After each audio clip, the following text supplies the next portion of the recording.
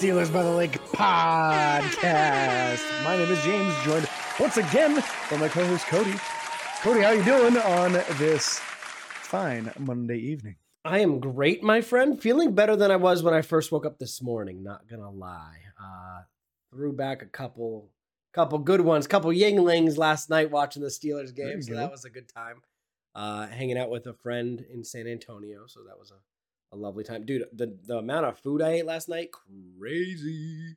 Anyways, I'm doing fantastic, James. How are you? I'm doing well as well. Gonna have to catch up on some sleep. I didn't get a ton this last weekend, so. Yeah, you was busy. You were doing stuff. Oh, yeah, man. Made it all the way to the other side of the state. Went and visited one of Neela's puppies, and then also Angry Orchard. Both were fun. There you go. Both are fun. Both were fun.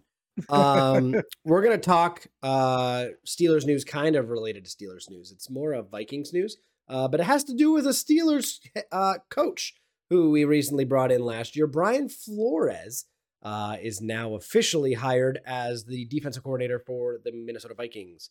Congratulations to him. We appreciate everything he did for Pittsburgh. Some people don't understand, I think, what he did, and that's fine. They don't need to, I guess. They don't understand.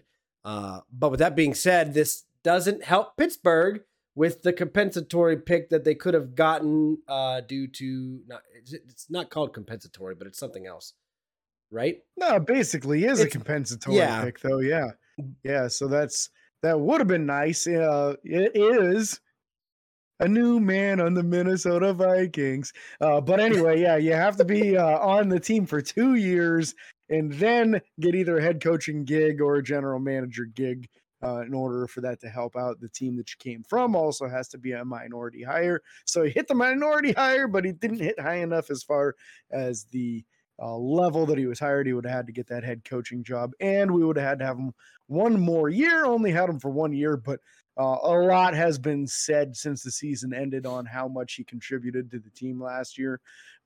Really, even Kenny Pickett said it was very instrumental what Flores told him to look for in defenses and what defenses would do in certain situations, and how that helped him prepare for games and even have successful drives like we saw at the end of the season and the end of games.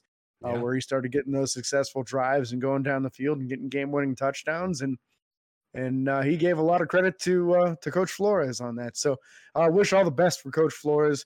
Really appreciate the efforts that he gave to the Steelers this last season, and I think that will be something that's always going to be a little bit of an unwritten brotherhood between him and Tomlin now. Oh, I think 100%. Yeah, he's going to always be extremely grateful for Tomlin making sure that he didn't become irrelevant and making sure he didn't get blackballed out of the league. Yeah. Not possible when Tomlin takes you under your wing. So nope, not at all. So let's talk about someone else getting blackballed potentially. I don't know whoever the reporter is. Yeah, let's talk about that, man. Whoever the reporter is, folks, be careful when you're reading an article before you like and retweet and share and that sort of stuff. Make sure that there's at least some shred of truth to it. Somebody decided this last week. They must have been real bored. I get it. There's not a lot of Steelers news going on. They decided to claim that Deontay Johnson in that New York Jets game punched Mitchell Trubisky in the face before the game even started, which is one of the most ridiculous things I've ever heard in my life. It was very quickly refuted by both Deontay Johnson and Mitchell Trubisky. This even kind of conflicts with the story that came out in the middle of the season saying that there was a big disagreement and argument between Mitchell Trubisky and Deontay Johnson at halftime. Now this person was trying to say that Deontay punched him in the face before the game, which if that happened, Tomlin would have absolutely benched Deontay and not allowed him to play in that game. So not a shred of truth to it. I believe Deontay, I believe Mitch, and I believe that it did not happen. And I believe that reporter needs to be held accountable for that kind of nonsense.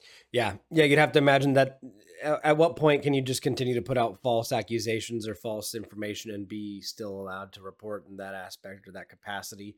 Or even just have that much, strength to your words. Like at some point your words no longer have power or anything like that. Should lose credibility when you start saying stuff like that. Yeah, absolutely. You want to know what's not going to lose credibility is the credit that Pittsburgh has on their little credit card for the NFL that has $80 million right now in cap space. And that's just right now. Steelers still have the option and more than likely are going to potentially switch up contracts. Huh? That's the 2024 season that they're going to have 80 million. Excuse me, 80 million. But again, that's going to go up because they're going to well, it could potentially go down with signing of certain people. But they typically do a good job of reformatting these contracts and doing specific things to open up more cap space the year before. So I don't know 2023 where we're at. We can figure that out probably fairly quickly. But at the cap, right at it. We're at it. Okay, so we're gonna have 80 million next year then. So that'll be a good time. Correct. Yeah. So you figure a few of the big contracts are falling off, and that has everything to do with it. William Jackson III won't be under contract anymore. Deontay Johnson wouldn't be under contract anymore. I want to say Mason Cole's contract would fall off, and then a few others as well, like say Ahkello Witherspoon. There's not T.J. Watt, not T.J. Watt, that's for sure. But like you mentioned, you figure they're probably going to eat into that a little bit with an extension, hopefully, for Alex Highsmith. But it's nice seeing a big number like 80 million because that makes you really kind of reassure that they have plenty of space for doing these extensions for guys that you want to hang on to. Well, like even Cameron Sutton. Oh, absolutely. But it's nice seeing that going forward, and you're less than 3 years out. Like it's technically 2 years. But it's technically next year, like a year from now. Yeah, it's next off season. But with that being said, like sometimes you see that number be really big up in the 80s or 60s, 70s, $80 million cap space 3 or 4 years out. Seeing Pittsburgh, this to me tells me that we're doing, and it reiterates that we're doing rebuilding our team through the draft because you have all these guys and all the talent, especially on the offense, is 90%, not 90%, but pretty high up there on rookie contracts. You got Jaylen Warren. You got Kenny Pickett. You got Najee Harris. You got Pat Freiermuth. You got Connor Hayward. You got Kenny Pickett. You got Calvin Austin III, who hasn't even played a game yet. Like, all these guys are on the rookie. The entire tight end room. The entire tight end room. Yeah, Zach Gentry. And probably, Dan Moore Jr. is probably still on his rookie deal. Kevin Dotson. Like, yep. What? Yeah. So it's a high percentage. Three starters aren't on the rookie deal. 4 if you include Derek Watt. 5 if you include a wide receiver. Offensive line. Yeah. Well, okay, 5. Yeah. Deontay, Derek, and then center, right guard, right tackle. But you get the idea. It's a very young unit, and it's not soaking up a lot of payroll quite yet. It will. Yeah, it will. It will. But you got to look at a lot of this too. Is by the time. Let's say everything goes great for Kenny Pickett. The next year goes great. He's a 2-for-1 touchdown to interception ratio. He's throwing for 3,500 yards. We're heading in the right direction, winning 10 games. And then the next year after that, he's a 3-to-1 ratio. And you're like, all right, we can't extend him soon enough. Well, it's going to be $50 million a year at that point for a quarterback, maybe even higher. Mm-hmm. But that's not going to be an issue because all of the big money deals will be off the table, basically, other than you'll probably be looking to extend Minka and TJ another time, but Cam will be retired by then. Yep. So his massive contract to be off the books. And you look at guys like, say, Najee Harris. Najee's been putting together some decent years, but like we talked about before, if you give him that 5th-year option, by the time he's done with the 5th-year option, he's at like 29, 30 years old. Yeah. So he may not get a second contract, and might not have to worry about that huge dollar amount going on him. Yep. Which is very unfortunate for him, but that is what it is. That's the way it works, man. I would expect Pittsburgh to probably pay him something. I don't know what they'll do. We'll figure it out. Yeah. It largely depends on how he's performing. Yeah, I think if he continues how he was, there's no way. The second half of this year and how he played last year as well, I think they'll give him at least like a 2-year extension. Yeah. Just so that he makes some decent money. But you can't be giving him a 3 or 4 year because you never, like a lot of running backs, once they hit 29, 30 years old, they start to get slower. They start to really become less athletic and less skilled and less effective injury prone. Let's be real. And he's already had some injury issues. Yeah.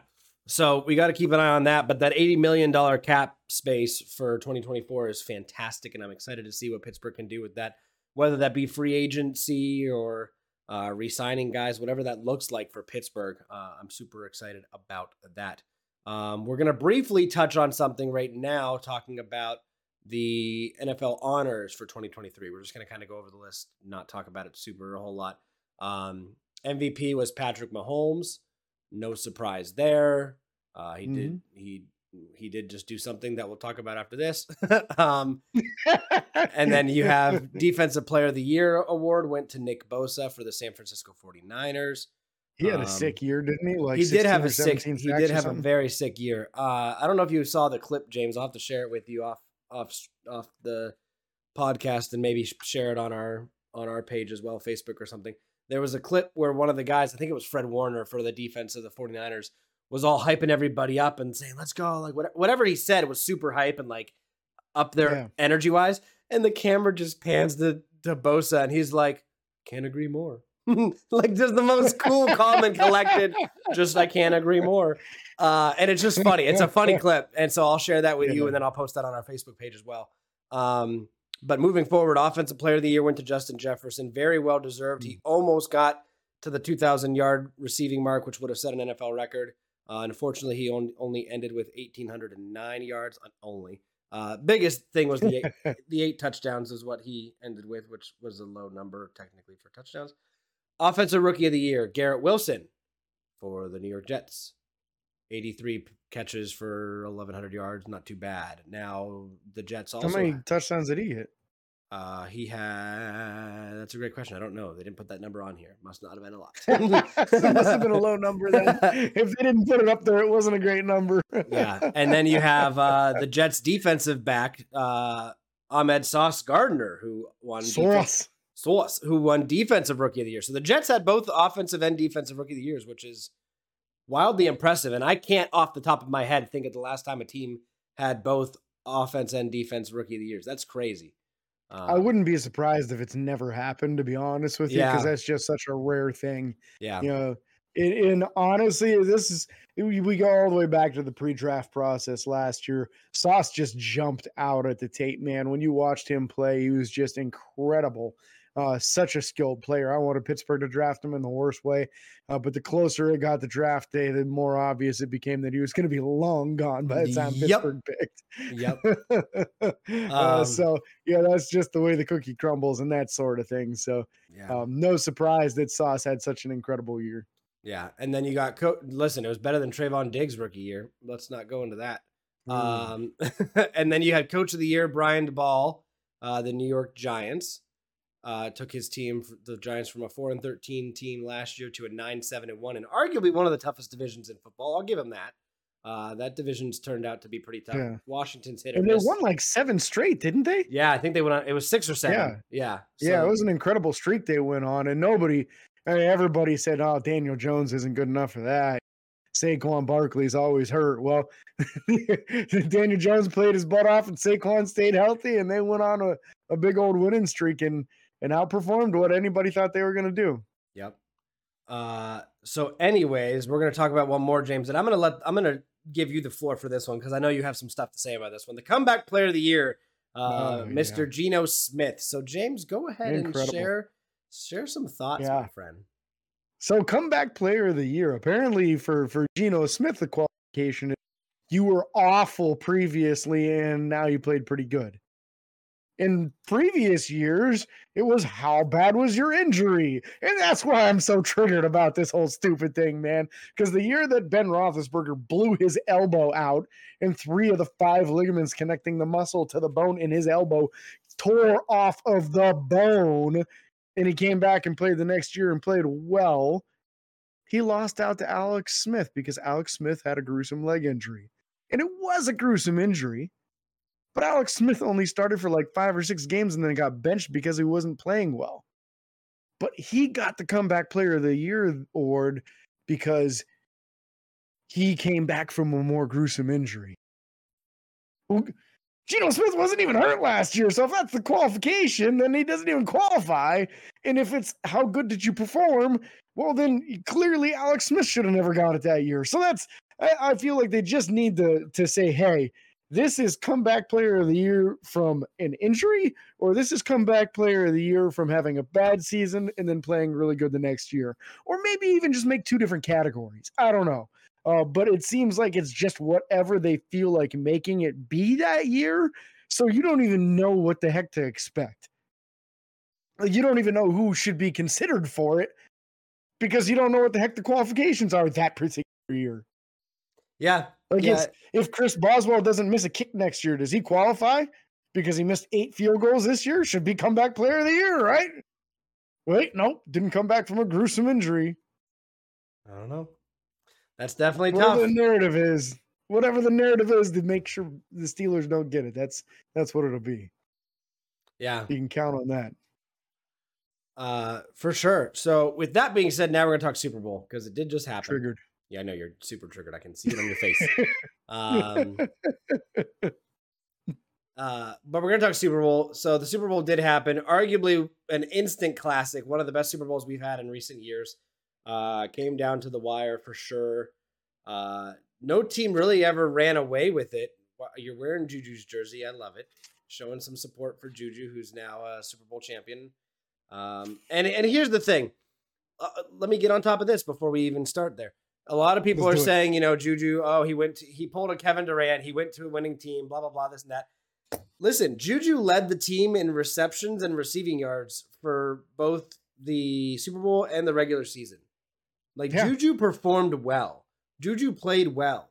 And I don't think that Juju came out and kind of did anything different than what he did in Pittsburgh.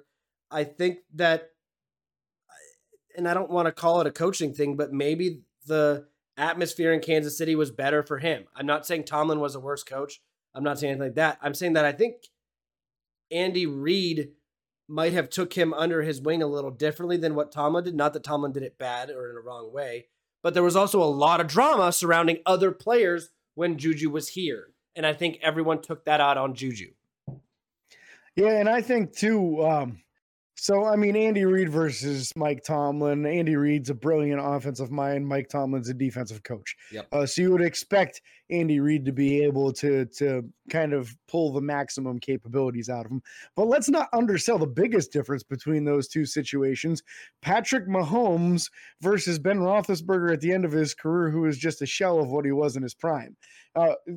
Juju never got to play with Ben when Ben was at his prime, but he got to play with Patrick Mahomes in his prime. Yep. And I'll tell you, that is the most accurate quarterback in the league. And one of the things that Patrick Mahomes is just so special at is extending a play and kind of turning things into backyard football. And Juju's very good at that as well. So it's no surprise to me that the two had such instant chemistry. And Juju catches everything that you throw at him too. Let's be real. This dude has some incredibly dependable hands and a very high effort guy, always trying to get the extra yards. So I have nothing but love for Juju, hence the fact that I'm wearing his jersey right now. I'm not surprised that he had a good season. I am actually kind of surprised that he led the team in receptions and yards because I would have figured somebody would have had more than that. Yeah, Travis Kelce considered, Yeah, you would just assume somebody would have beat him on that. And I guess I don't know if Kelce didn't have better numbers. I think he just led the receivers on the team. I can look that up when we talk. I wouldn't be surprised if Kelce had more receptions and yards, to be honest with you.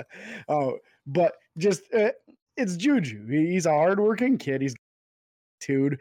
I'm very happy for him that he got a ring. And also kind of happy for Chris Oladokun because he never really got a chance in Pittsburgh after being drafted as a 7th round pick. The Chiefs snagged him after we released him. We were attempting to get him onto the practice squad. They snagged him and then ended up putting him on their own practice squad. And because of that, he has a ring now too.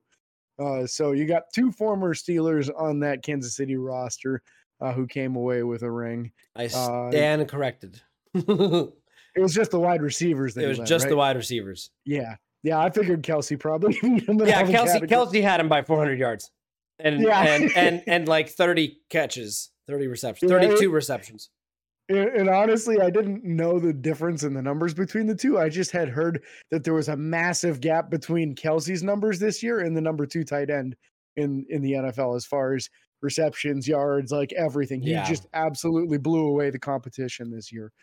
So that's kind of why I figured that it was just the wide receivers that he led for Kansas City, and not Kelce, because, man, Kelce's just unstoppable. Let's be real. They couldn't cover him to save their lives.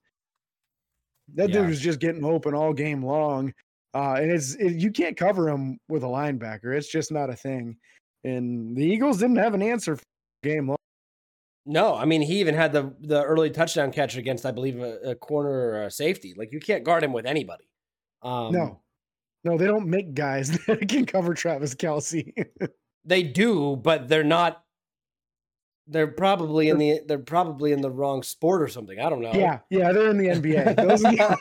Those are the only guys can cover Travis Kelce. Yeah, and it's not because they're faster; it's because they're taller. Like, even if you get beat, listen, even if Giannis got beat, you got to throw that ball real high to get over him. So, yeah, I don't know. The game, again, we're not going to go into too much depth on this game, but I thought that it was really well played by both teams.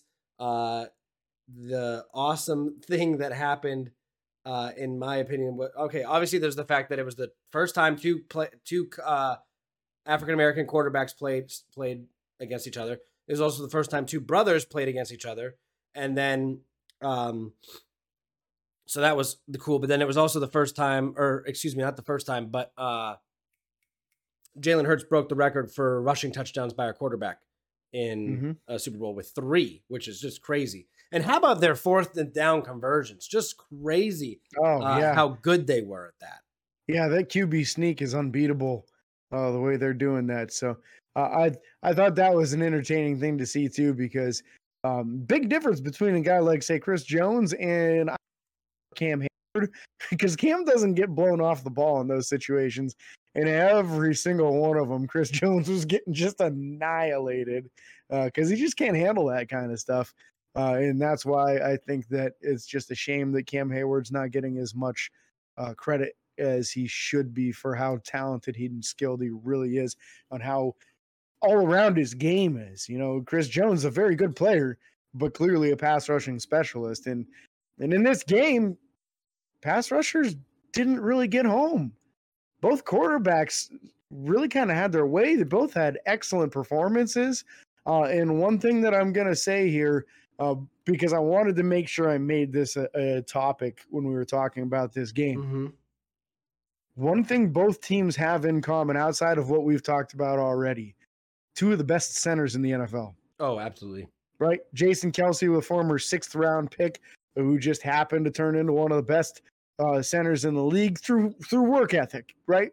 Let's call it what it is. Yep. When you're a 6th round pick, you're not getting drafted because you're the best center out there. He worked really hard, and he changed his body, and he turned into an excellent, one of the best centers in the NFL. And then Creed Humphrey, 2nd round pick for the Chiefs. Yep. Right out the gate, Pro Bowl his first year, widely regarded as one of the top centers in the NFL. That's why, as we move forward into draft season here, you're going to see me talking about centers a lot for the Steelers. And it's not because I think Mason Cole's bad. I think Mason Cole's pretty decent. But these elite teams don't have just a decent center. The 2 best teams in the NFL this year had 2 of the best centers in the entire NFL. Yep. And one of my favorite sayings from the Draft Network that I love, these guys, they do the podcast, the Draft Dudes, right? Kyle and Joe Marino, Kyle Krabs, right? One of their big sayings is, don't let a good player keep you from drafting a great player.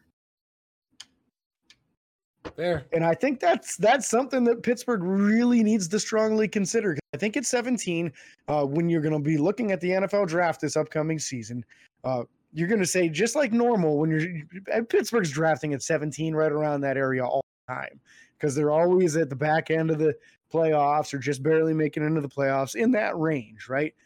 By the time 17 comes around, usually a couple quarterbacks are gone, 2 or 3 offensive tackles, 2 or 3 corners, multiple pass rushers, usually a couple defensive linemen, interior guys. These are all gone already. You're not getting the best corner at 17. Maybe the 3rd or 4th best if you're lucky.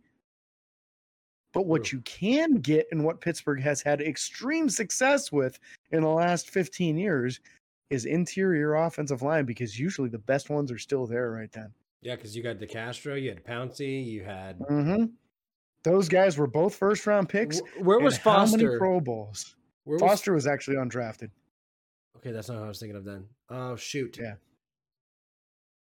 I don't remember now. Maybe Kendall Simmons? I want to say Kendall Simmons was like a second or third round pick. Okay. No. Okay, Gilbert. What was Gilbert? Gilbert was a second rounder. Okay, that's what I was thinking of. So was Mike Adams. That was supposed to be the bookend tackles was Mike Adams. But Mike Adams couldn't stop hanging out with Wiz Khalifa's crew. That was a problem. Darn. Yeah. Kind of an issue when you're getting stabbed at 3 a.m. over a drug deal. But again, a little bit of an issue. And we'll address the elephant in the room, or whatever you want to call it. The big thing that people are talking about is that end of the game, under 2 minutes left, the holding call, the defensive holding call that changed the game, because it went from a failed third down attempt and having to settle for a field goal, giving the ball back to Philadelphia with, I think, like a minute and a half to go, to then them getting a new drive and then being able to run down the clock and kick a field goal with under 10 seconds left. James, I know that we have similar opinions on this, but slightly different as well. I agree that it was a holding call. My frustration comes from the fact that they didn't call it all game, even on other plays where I thought it could have been called. And then, especially in a big game like this, towards the end of the game, when you kind of normally would let these players play it out, especially when it's not like he didn't drag him to the ground, he didn't do this and that. I understand it was still a hold. I'm not declining that or denying it. But you just don't want to see a call like that have the impact it did on the game. I would have loved to have seen if Philadelphia could have came out and got a drive, tied it up, put it in overtime, came out, won the game, whatever. I think it's just unfortunate how it played out, and it's the second year in a row that it happened that way. Which is, then people are going hashtag NFL rigged. There's a script, all this stuff. The script stuff's been crazy and hilarious. It's hilarious how dumb people are with that stuff, man. Yeah. It's so funny. And to me, this is like, it's almost like the biggest non-story ever. Because I look at it and I say, first off, we know Juju Smith-Schuster, the wide receiver, better than most fans do. And one of the things that we know about Juju, he's no track star, right? Not the fastest dude in the world. So what the hell do you got to hold him for? The one thing that's not deniable, at the snap, Bradbury grabs him and gets a hold of that jersey and doesn't let go for a couple of steps, completely stopping any momentum that Juju could have got off the line of scrimmage. Then he let go.